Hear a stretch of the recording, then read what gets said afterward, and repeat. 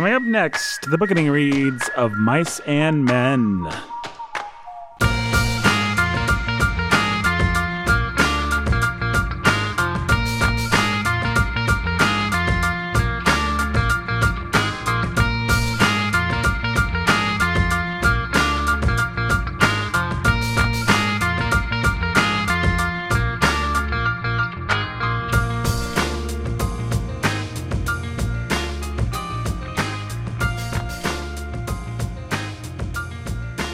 Everybody, welcome to the Bookending. My name is Nathan Albertson. I'm your humble Median host. We've got Brandon over there. Just came from a long day of teaching, did you not? I did.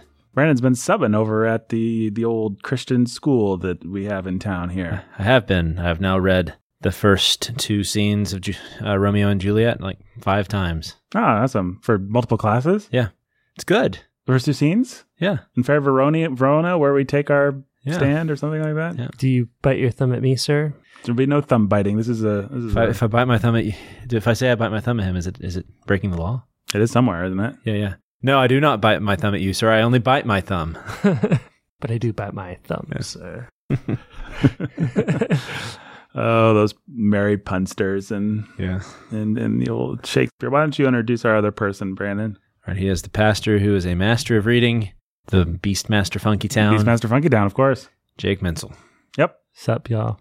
And we are going to talk about Of Mice and Men. Oh. Jake, which do you prefer, mice or men? Men, we had a mouse in our house this morning, turns out. What happened to it? It got away, apparently. I was not home. I'm not sure I would have been able to catch it if it's going to die.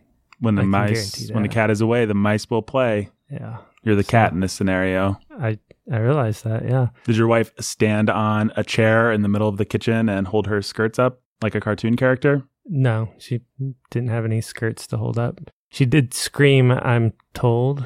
She was shocked and surprised. My 3-year-old son did stand up on a chair and scream and cry, and if he had skirts, he might have held them up. There you go. No elephants in your house. My daughter, my 5-year-old daughter, ran upstairs crying to her room, and my 6-year-old son got really excited and was like thinking he was going to get to chase and catch a mouse or kill a mouse. It's pretty awesome. That sounds like fun. Sounds like a fun day. We had a whole family of mice in our house once under our dishwasher, and our cat just sat by the dishwasher and one by one killed all the little babies as they ran out.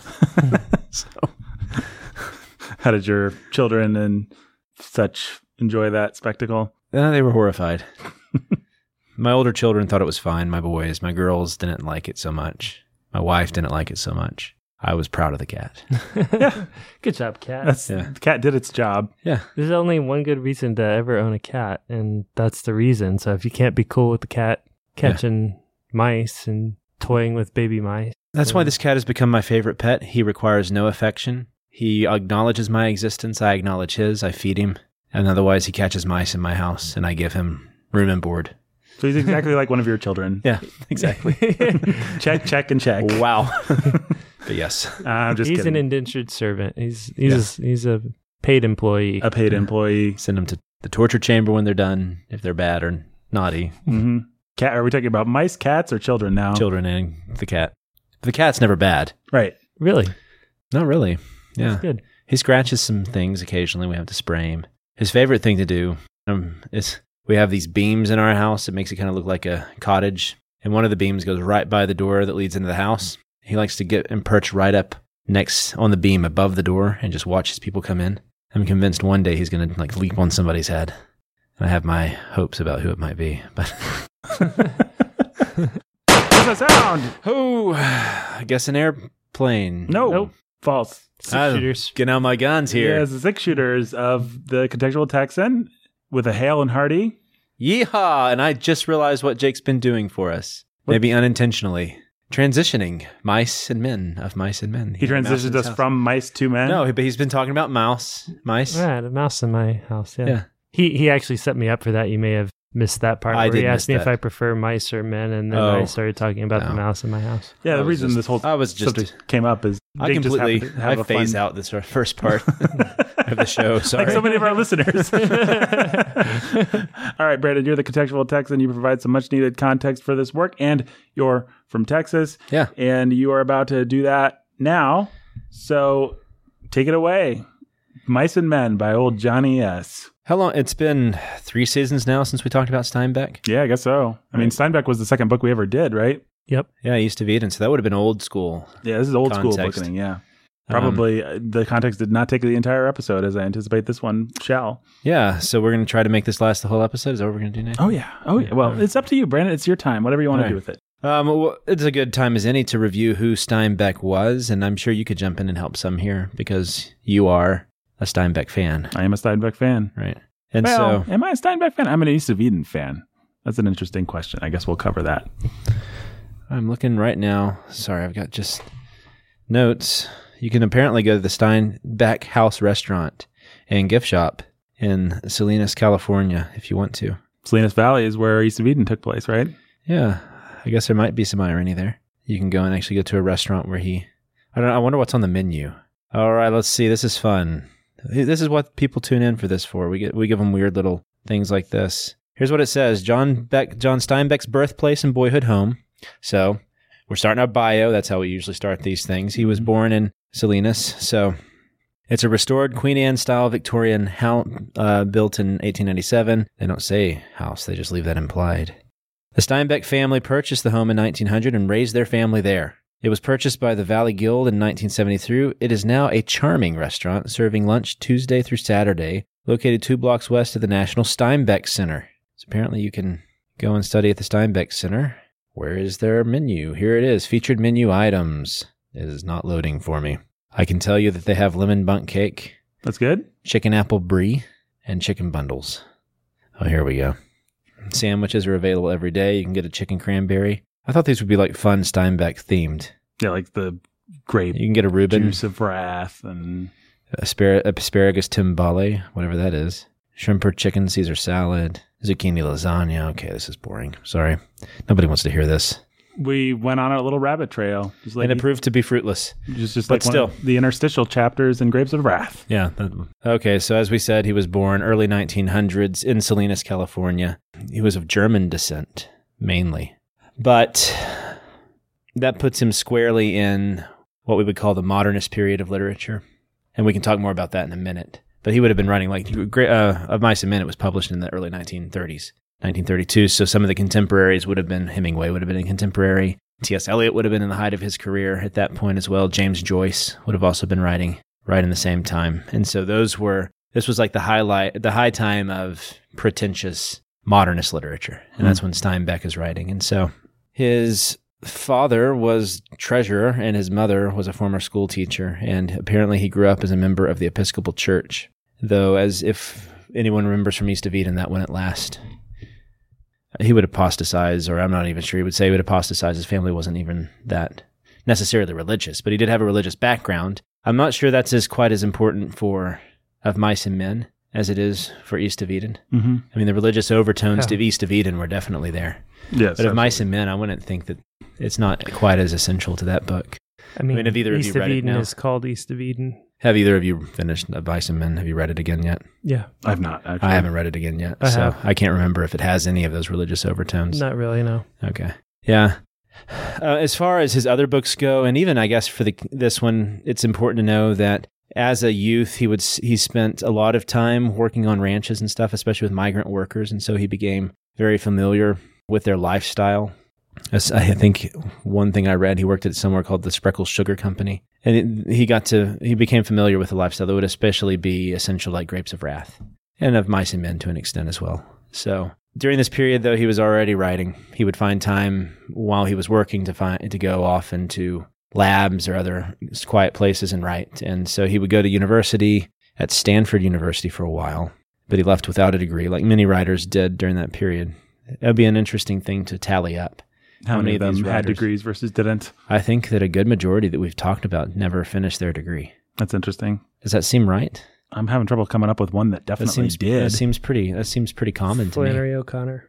Yeah, she had her BA, but and after that, he kind of had an itinerant lifestyle. He went to New York City, had some odd jobs, and kept wanting to be a writer. And eventually, he would become published. And then he would have this weird itinerant lifestyle. Even after that, he would go back. He would have times of up and down, great up and down. He would be extraordinarily wealthy at periods, be extraordinarily poor at periods. He would be married at periods. He would commit adultery and then be unmarried at periods. In other words, he wasn't the greatest man.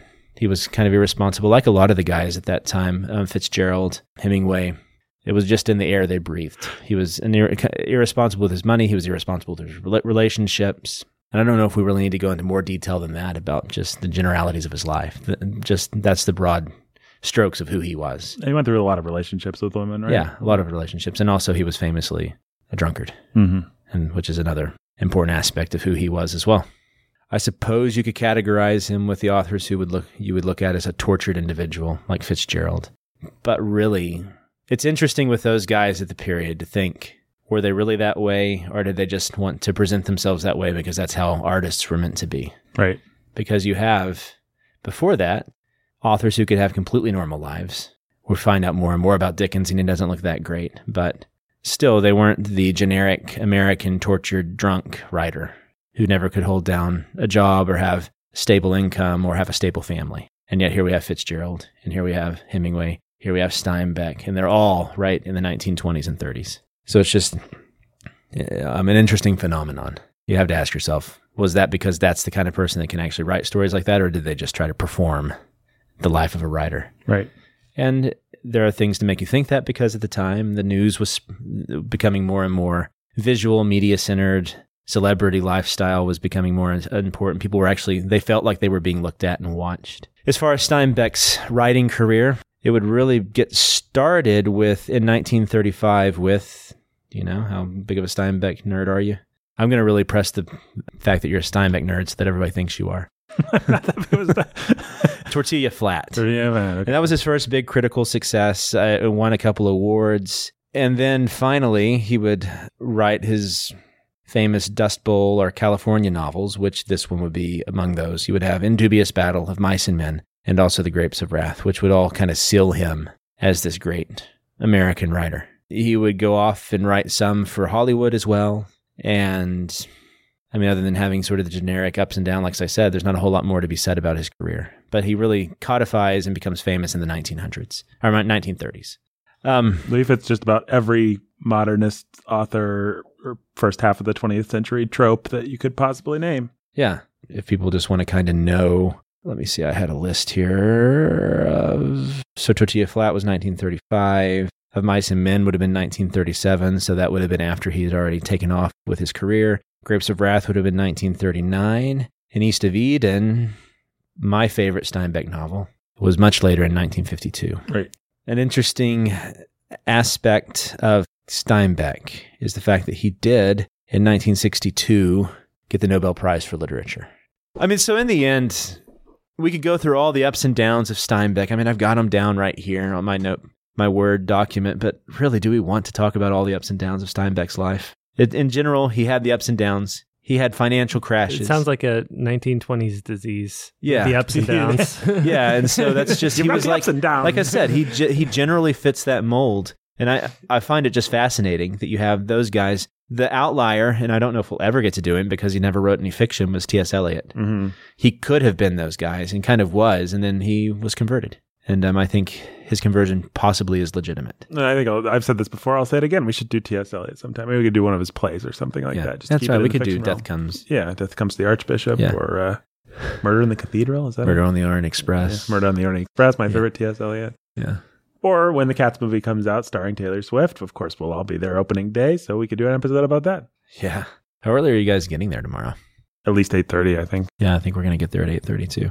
Anyways, that was... Yeah, Amanda got the babysitter for 9, and I told her that was not going to work. So I'll see you there at 8:30. We'll try to be there at 8:30. Yeah, we'll try to be there at 8:30 or shortly thereafter if you can. Yeah, we'll hold you a line. If the more of us that are there at the same time, it's easier to hold space. And the less annoying it is for everyone else if 2 more people jump in. So we'll be there at 8:30. We'll see you there. Okay. Anyways, talking about in-game people. Mm-hmm. More exciting than Steinbeck right now. I came awake. I'm just going to leave this in. I think it's fun to have a little historical marker for when this was recorded. It's Avengers Endgame comes out tomorrow. We couldn't be more excited. So historical marker, then speaking of historical markers, Nathan. Perfect transition. We've got in 1962, a controversial decision is made by the Nobel. I just did a passive construction. I'm thinking like a teacher now. That's awful, Brandon, but I'm just going to keep it the Nobel laureates, they made an awful decision. They decided to have Steinbeck win the Nobel Prize for Literature. A decision was made by the Nobel laureates. Committing to it. Right. It's a great sentence. It's not, but who cares? Hemingway would have hated that sentence, and Hemingway was who a lot of people thought deserved the award. That sentence would, I think, in Brandon speak, that sentence would have been hated by Hemingway. That sentence would have, yes, this is my speech. I'm a passive construction guy. Yeah, Wait, I don't want to be known as the passive guy. It's like the Bob Dylan decision that came out recently. Mm-hmm. People thought it was a compromise decision because they couldn't just choose anyone else. And the reason people didn't think Steinbeck deserved the award was that he was a populist author. He was probably a good way of thinking of Steinbeck would be like Dickens. He was a popular author who wrote to the people. Fun thing that I've been really noticing reading Romeo and Juliet so many times, a lot of the incomprehensible stuff with Shakespeare, especially with students, is when Shakespeare's writing like lower class. Yeah, that's interesting. And I think it's only because he's using like slang that we don't know anymore. Mm-hmm. And so it's been fun pointing out to the students, you guys all can understand pretty easily Romeo, and you can understand the Montague and Capulets, but you can't understand the slang. That's because that's what it was. It was slang. So like the servant is incomprehensible. Mm-hmm. Or like in Lear the Fool, who knows what in the world the fool ever said? I don't think I understand any of his jokes. Right. Yep. Nope. That's because it's all just slang. Anyway, that's been fun to see. The humor is generally not a universal quality. Yeah, and I also think it just Slang, goes back to wordplay. Yeah. You know, that sort of thing. If you've ever watched somebody explain all the different Elizabethan pronunciations and how things and the double meanings behind different words that are lost, and it's pretty amazing, actually, all that we don't and understand in a Shakespeare play. And all just how much Shakespeare just loved wordplay like that. Like in the first 4 lines, he plays on the word coals, then collier, collar, and like a collar around your neck. And that's like that elaborate little intricate wordplay that's going on. It goes right over the students' heads, but it's still fun to see. It makes me love him even more. You know, I bet we could make a generalization that drama holds up better over time than comedy. Like you try watching a Simpsons episode from 20, 30 years ago. The show's been on 30 years now. It's like full of references to things that you don't remember. And most of the stuff I get because I grew up with it, but you go one more generation, they won't understand why people were laughing. Yeah. Anyway, there's my deep point for the day. But we can't talk about Romeo and Juliet. That's not the point. Nope. But I've been having fun with it. Yep. We're coming back to our Shakespeare. America's Shakespeare. We're going to try again. Every year we try Shakespeare again. I don't know why. It never goes well. We're going to talk about Steinbeck. America's Shakespeare. Oh, yeah. We're talking about Steinbeck. Yeah, it does go well when we talk about Steinbeck. Go ahead. Yeah, I think so. America's Shakespeare. Can we call him that? No. Sure. I don't think we can. I don't think he deserves the mantle. Who would be America's Shakespeare? Not Steinbeck, surely. No, I don't know if America's had a Shakespeare. So we have Steinbeck. We have the controversial decision, and that really helps open up to us the divide that was happening in the 1920s with literature. You had modernism with Hemingway and with T.S. Eliot and with James Joyce, that group of people who would all go to France together, become the expatriates, depressed writers with Picasso and all those artists, and open up a new world of elitist art. Art for the elite, art for those who are in the know, art for the intelligentsia, art for the cold-hearted. Hemingway is an interesting outlier because he was kind of that group, kind of not of that group, because Hemingway can have a heart. Right.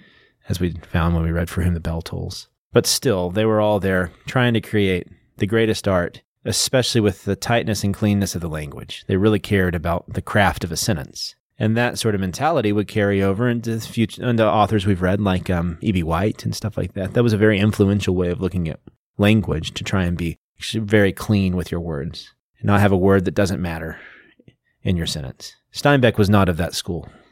There's a lot of what you call purple prose. Mm-hmm. Not just you, other people call it as well. Right. You didn't come up with that phrase. Sorry, Nathan. What I call what Nathan calls purple prose. I don't know why I'm shutting my notes. Kind of became a bookending phrase for a while. We would say there was a run of episodes where we were just saying the phrase purple prose every week.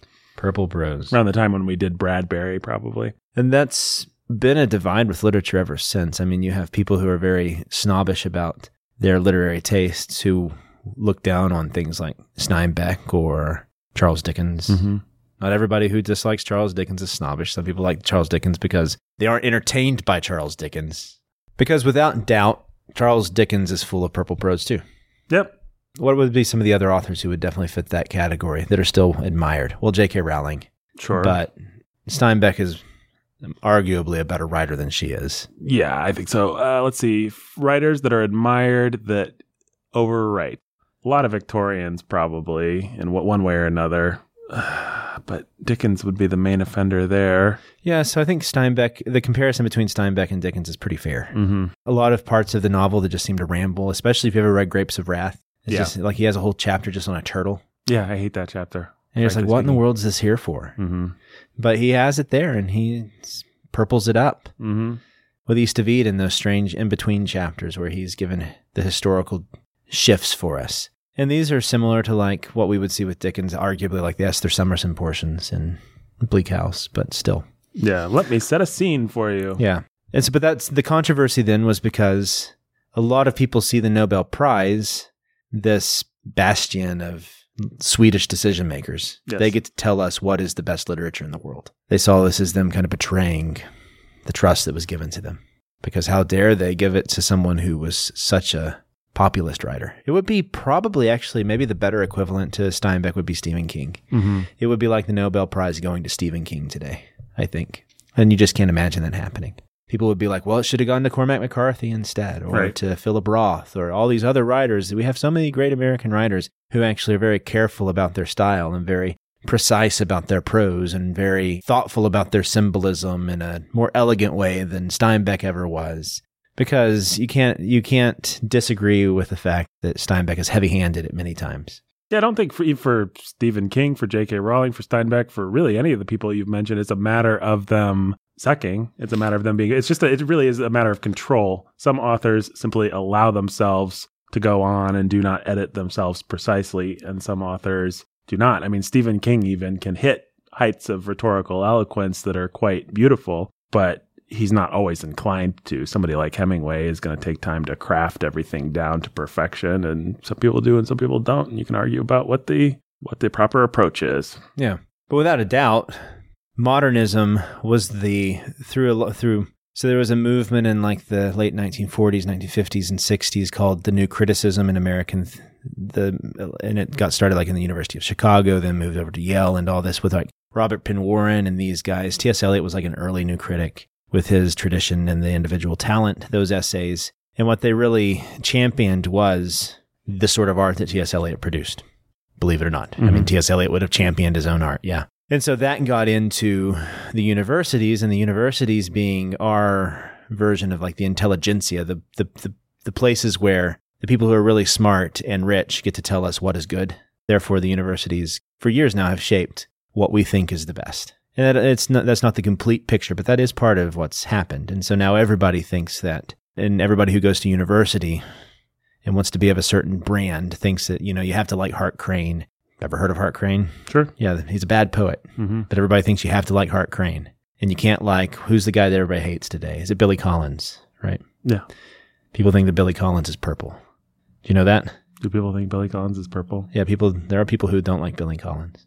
I kind of like Billy Collins. I don't know Billy Collins well. I mean, he's not awful, but he's a poet that people look down on because he's not of the accepted class. And it really is kind of like what Tolstoy will write about with War and Peace, that it doesn't really have to do with quality. Really, in the end, it just has to do with, are you accepted into this class or not?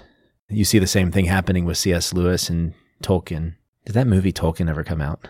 It's still coming out. It's been disavowed formally by the Tolkien estate. Tolkien estate. Has it really? Those guys are so grumpy. True. Is it going to be bad then, I guess? People around here talk about how it's going to be bad. I wouldn't be surprised if it was great. I wouldn't be surprised if it was terrible. I wouldn't be surprised if it was something in between. I don't really trust the filmmakers. I also don't trust the Tolkien estate to be anything but a bunch of grumpy old grumps that like money. I mean, they did sell off their property to Amazon for a pretty sweet deal, with Amazon not presenting any particularly compelling creative vision. So I have limited trust in the Tolkien estate, Brandon. I can tell. That's my hot take on it. Plus, Christopher Tolkien's just, I don't know. He's always seemed like somebody that trades on his father's legacy a little bit, releasing every napkin that Tolkien ever wrote as a hardcover. Not a fan. There we have it. The Bookending's hot take on the Tolkien issue. Yep.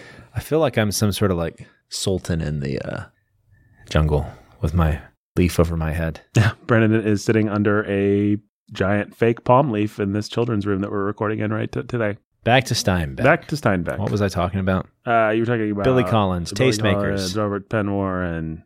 Yeah, and so then you'll have... Here's a fun drinking game, bookending drinking game. Take a drink every time Brandon manages to work a reference into Robert Penn Warren. Wow. Do I do that a lot? I mean, they wouldn't get drunk if they took, but they would have a drink almost every episode, it feels like sometimes. It's actually a nice, moderate drinking game. Yeah, there we go.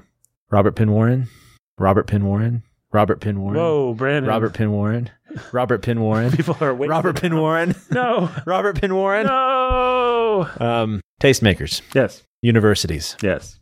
And so our universities really do have an influence over what we appreciate. We also have these magazines and foundations like the Poetry Foundation. We have the New Yorker. These things, as they came into power as well, would help shape our tastes. And so for whatever reason, the New Yorker would side with Salinger over a guy like Steinbeck or something like that. And that would make Salinger's career until he went off the rails and decided he needed to be one with the Buddhist God. So, yeah. Okay, so... Spirit in today's rabbi. There we go. That gets us back into the mood. That feels like the bookending that I love.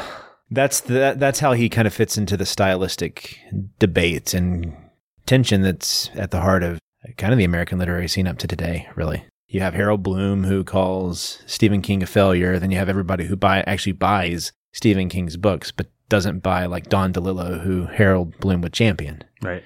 And almost nobody's heard of Philip Roth except for like these art film directors who will go and make a movie out of a Philip Roth novel, but everybody's read J.K. Rowling. Sure. And so this is the great debate. And it's just intensified, I think, because of modernism. It was there beforehand. You kind of had it with the Romantics, but it really became institutionalized with that Romantic movement where they were going to make high art into an institution. And then somehow that got into like the MFA programs where Flannery O'Connor went with the Iowa Writers Workshop. And then that got into like magazines as well with like the Atlantic and then Kenyon Review and the New Yorker. And then today we have this whole institution of high art, and I'm putting quotation marks around it. And it's fascinating to see how this stuff comes about and how it then shapes our way that we look at the world. Like talking to the students about Shakespeare, they all think that Shakespeare must have always been high art. And so we watched like the actual Globe performance at the remade Globe. So you can actually see the people's hands on the stage as they're kneeling and leaning on to watch this production on stage, and it shocks them because they imagine going to see a Shakespeare play is like going to watch a symphony. Right. And it's just nothing like that. But we have to imagine that Shakespeare can only be that way because we can only imagine New Yorker readers liking Shakespeare. And of course, New Yorker readers are going to sit around a quiet fire with their brandy. And so it's just interesting to think how all of our perceptions change like that. And so that's what Steinbeck had to deal with. And unfairly, I think, was presented as a bad choice for the Nobel Prize, so much so that he felt the tension and said that he was a bad choice for the Nobel Prize. Really? Yeah. He felt the insecurity of it. That's interesting. Yeah. And he was like, I don't know why I got it. Basically, I mean, you can go and I bet we can find even, I've never read it. It might be interesting to read his acceptance speech of the Nobel. Yeah. Have you read it? I think I have maybe, but. You should look it up. Look it up. That might be a fun thing to do. Okay, anyways, we've still got some more stuff to talk about, guys. I'm sorry. 1937. So we have Steinbeck's career. Began Salinas Valley, California. Became famous in the 1930s. 1937, in the middle, or kind of at the beginning of this very extremely, of this very successful career, we have Of Mice and Men. Now, Of Mice and Men, I think is arguably, I would say, one of the top 5 most famous American novels. I mean, I can't think of, and it's not really even a novel. It's in what you would call a novella. Mm-hmm. So the history of the novella, it's not really much of a history to it. It's just the novella's a useful form when someone wants to tell a story that's not quite novel length and it's not quite short story length. Probably the first novellas that we have, according to one site that I read, would be the Decameron by Boccaccio. That's just kind of a series of little novellas pieced together. It's basically Italy's the Canterbury Tales. Right. I think there's later on an additional heaping of sex, though. It's I'm not sure I would recommend the Decameron for. No, I'm not saying people should go and read the Decameron. It's one of those golden patina things that we talk about. Yeah. Don't go and read it just because it's old. Right. So really the difference between a novella and a novel, it comes down to the breadth of the story. It's going to be a bit bigger than a short story can handle. So one of the novellas we've read before is The Dead. Right. The Dead is a novella versus a short story. And so this fits more into the category of a novella. I can give a list of some of the top novellas that appear on almost everybody's top 10 list. You want to hear them? Let's hear them. Animal Farm is a novella. Yep. Billy Budd would be considered a novella. Yay. Breakfast at Tiffany's. Yay. A Christmas Carol. Yay. Ethan Frome. Yay. Heart of Darkness. Yay. I Am Legend. Yay. The Metamorphosis Yay. of Mice and Men. Yay. The Old Man in the Sea. Yeah, we'll withhold judgment on that. Yeah, we can't say that one yet. Right. The Stranger, L'Étrange. Oh, Camus? Yeah. Eh. And The Strange Case of Dr. Jekyll and Mr. Hyde. Boo. So these are all novellas, and as I said, it's going to deal with things that are more extensive than a short story. It really has to do with time, and it has to do with probably thematic unity as well. A short story is going to have more one theme that it's trying to get at. A Good Man is Hard to Find. The theme is this awful family is going to get killed by a serial killer. Right. And of Mice and Men's a little more complicated than that. You have a few more balls that are getting juggled. More moving parts, yeah. More moving parts. That's a better way to say it.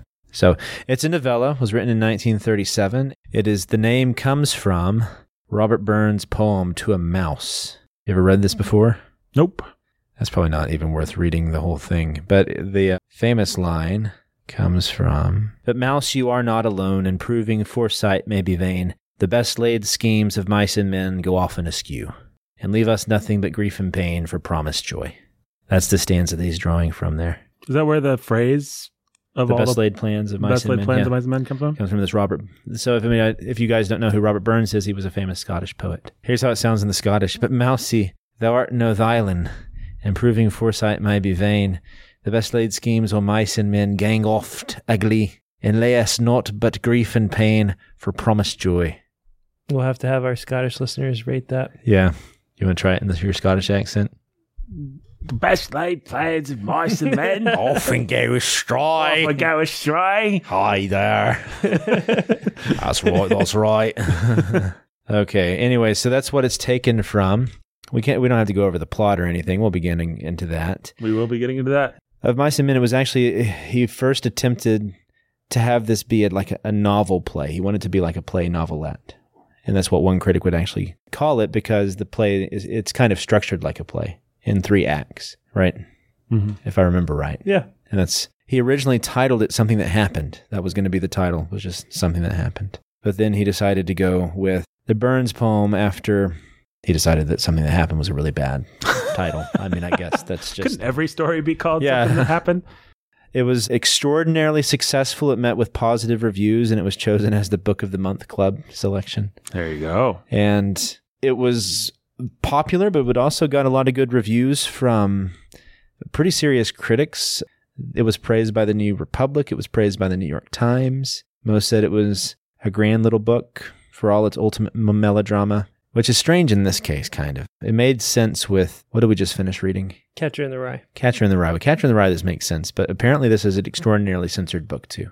This is notorious, and so one of the things that it's been censored for promoting euthanasia. It's been censored for condoning racial slurs. It's been censored for being anti-business. It's been censored for containing profanity and having vulgar language.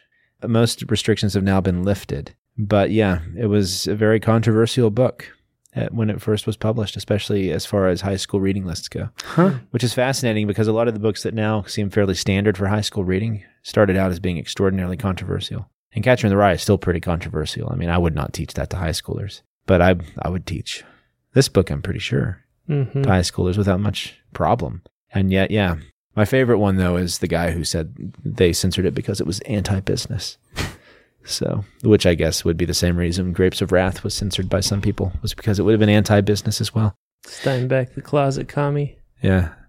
Which, I mean, he had socialist sympathies. Yeah. His politics, and that's something to note at the time in the 1940s and 50s. Like when East of Eden was published, that would have been a controversial stance to have. That would have been when the Red Scare was happening. And Sure. So, yeah, he ended up, I'm pretty sure he ended up on some lists. Or if he didn't, he came close to it. Mm-hmm. No, makes sense. So, yeah.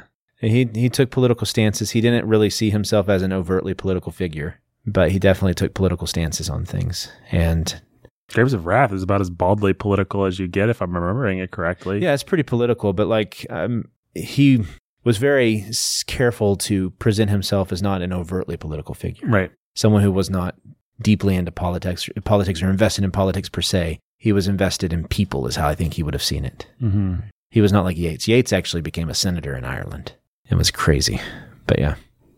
Did you look up his Nobel Prize speech? Yeah, it's pretty goofy. It's pretty boring. It's what you'd expect given. Yeah, well, then never mind. I'll just read the ending here. Fearful and unprepared, we have assumed lordship over the life or death of the whole world, of all living things. The danger and the glory and the choice rest finally in man. The test of his perfectibility is at hand.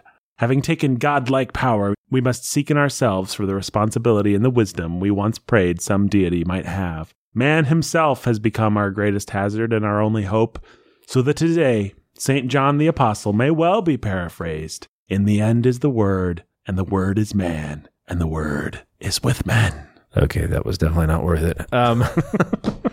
That was purple. That was purple. If people were wondering what we meant by purple, there's the purple. So, like I said, he's not really known for being overtly political, but early in his career, he joined the League of American Writers, which was a communist organization. But then later in his career, towards the 1960s, he had a fairly long life. I don't think I ever gave his dates. He was born in 1902, lived to 1968. For that time period, 66. Fairly long life. He got to live as a Nobel laureate for 6 years. There you go. And apparently was ashamed of every moment of it because he was so insecure about his writing. But in the late 1960s, he would actually go and he would praise and give a good image of the U.S. in Vietnam, and was denounced by the New York Times as being a hypocrite, as betraying his original communist roots. That's a fun thing to watch. That's another trope that's fun to watch among early 20th century guys, is a lot of the people that were radicals in the 30s and 40s end up becoming the hated conservatives of the 50s and 60s, which is just kind of fun. Yeah. And also, that's just an aspect of modernism in general. That's one thing I didn't mention, was that modernism politicized art. A lot of modernists were very political in their intentions with their art. This would have been a different brand than like Hemingway. Hemingway wasn't explicitly political either. Joyce wasn't necessarily either, but you had some guys, like especially the Ezra Pound direction, that would follow his lead, that were pretty political, and still you would have that today, these overtly political artists who think that art should be about politics and politics should be made into art and it's about performance and all this. That brand does get into the universities as well and is popularized. So that's where you get a lot of hipsters who think they're performance artists and are making some sort of statements about gender equality with everything they do. And so you have that in its early roots in the 1920s and stuff. And Steinbeck would have been seen as like a poser by those people. Someone who wasn't quite, it's like these silly Mensa groups or the 99 Club or whatever it is, when people who are really proud about their supposed IQ enter these institutions. Sorry for any reader who's in Mensa, or listener. But that's kind of also what these art groups were too. They're people who say, well, we're smart and we're all going to get together and be Pablo Picasso's lovers. And if I am someone who can say that I really love and understand Pablo Picasso, that means that I'm part of the intelligentsia, the people who get it in the know. And so it's just another brand of foolishness. Mm-hmm. And so Steinbeck was outside of it, and they looked down on him and made him feel insecure about it.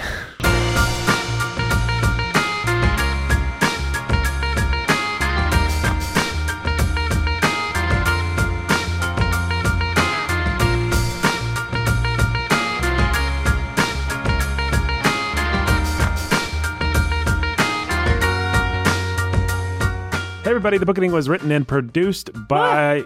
Hey Jake, you're still here. I am, yeah. People might have been wondering. Jake's still here. Jake likes to listen. Jake hangs on every word of Brandon's context, true or false. Very true. So true. All right. We'll be back next week. Oh, we forgot about donor shout-outs, but we're running a tight ship today, folks. So we'll be back with even longer, more exciting donor shout-outs. Donors can hate me if I had shown up 5 minutes earlier. Yeah, if Brandon had shown up just a little bit earlier, maybe we would have time for donors. People that don't like sitting through donor shout-outs, this is your lucky day, but don't get used to it. Yeah. All right, we'll be back next week to talk more mice and, I dare say, men. Both of them. Bye.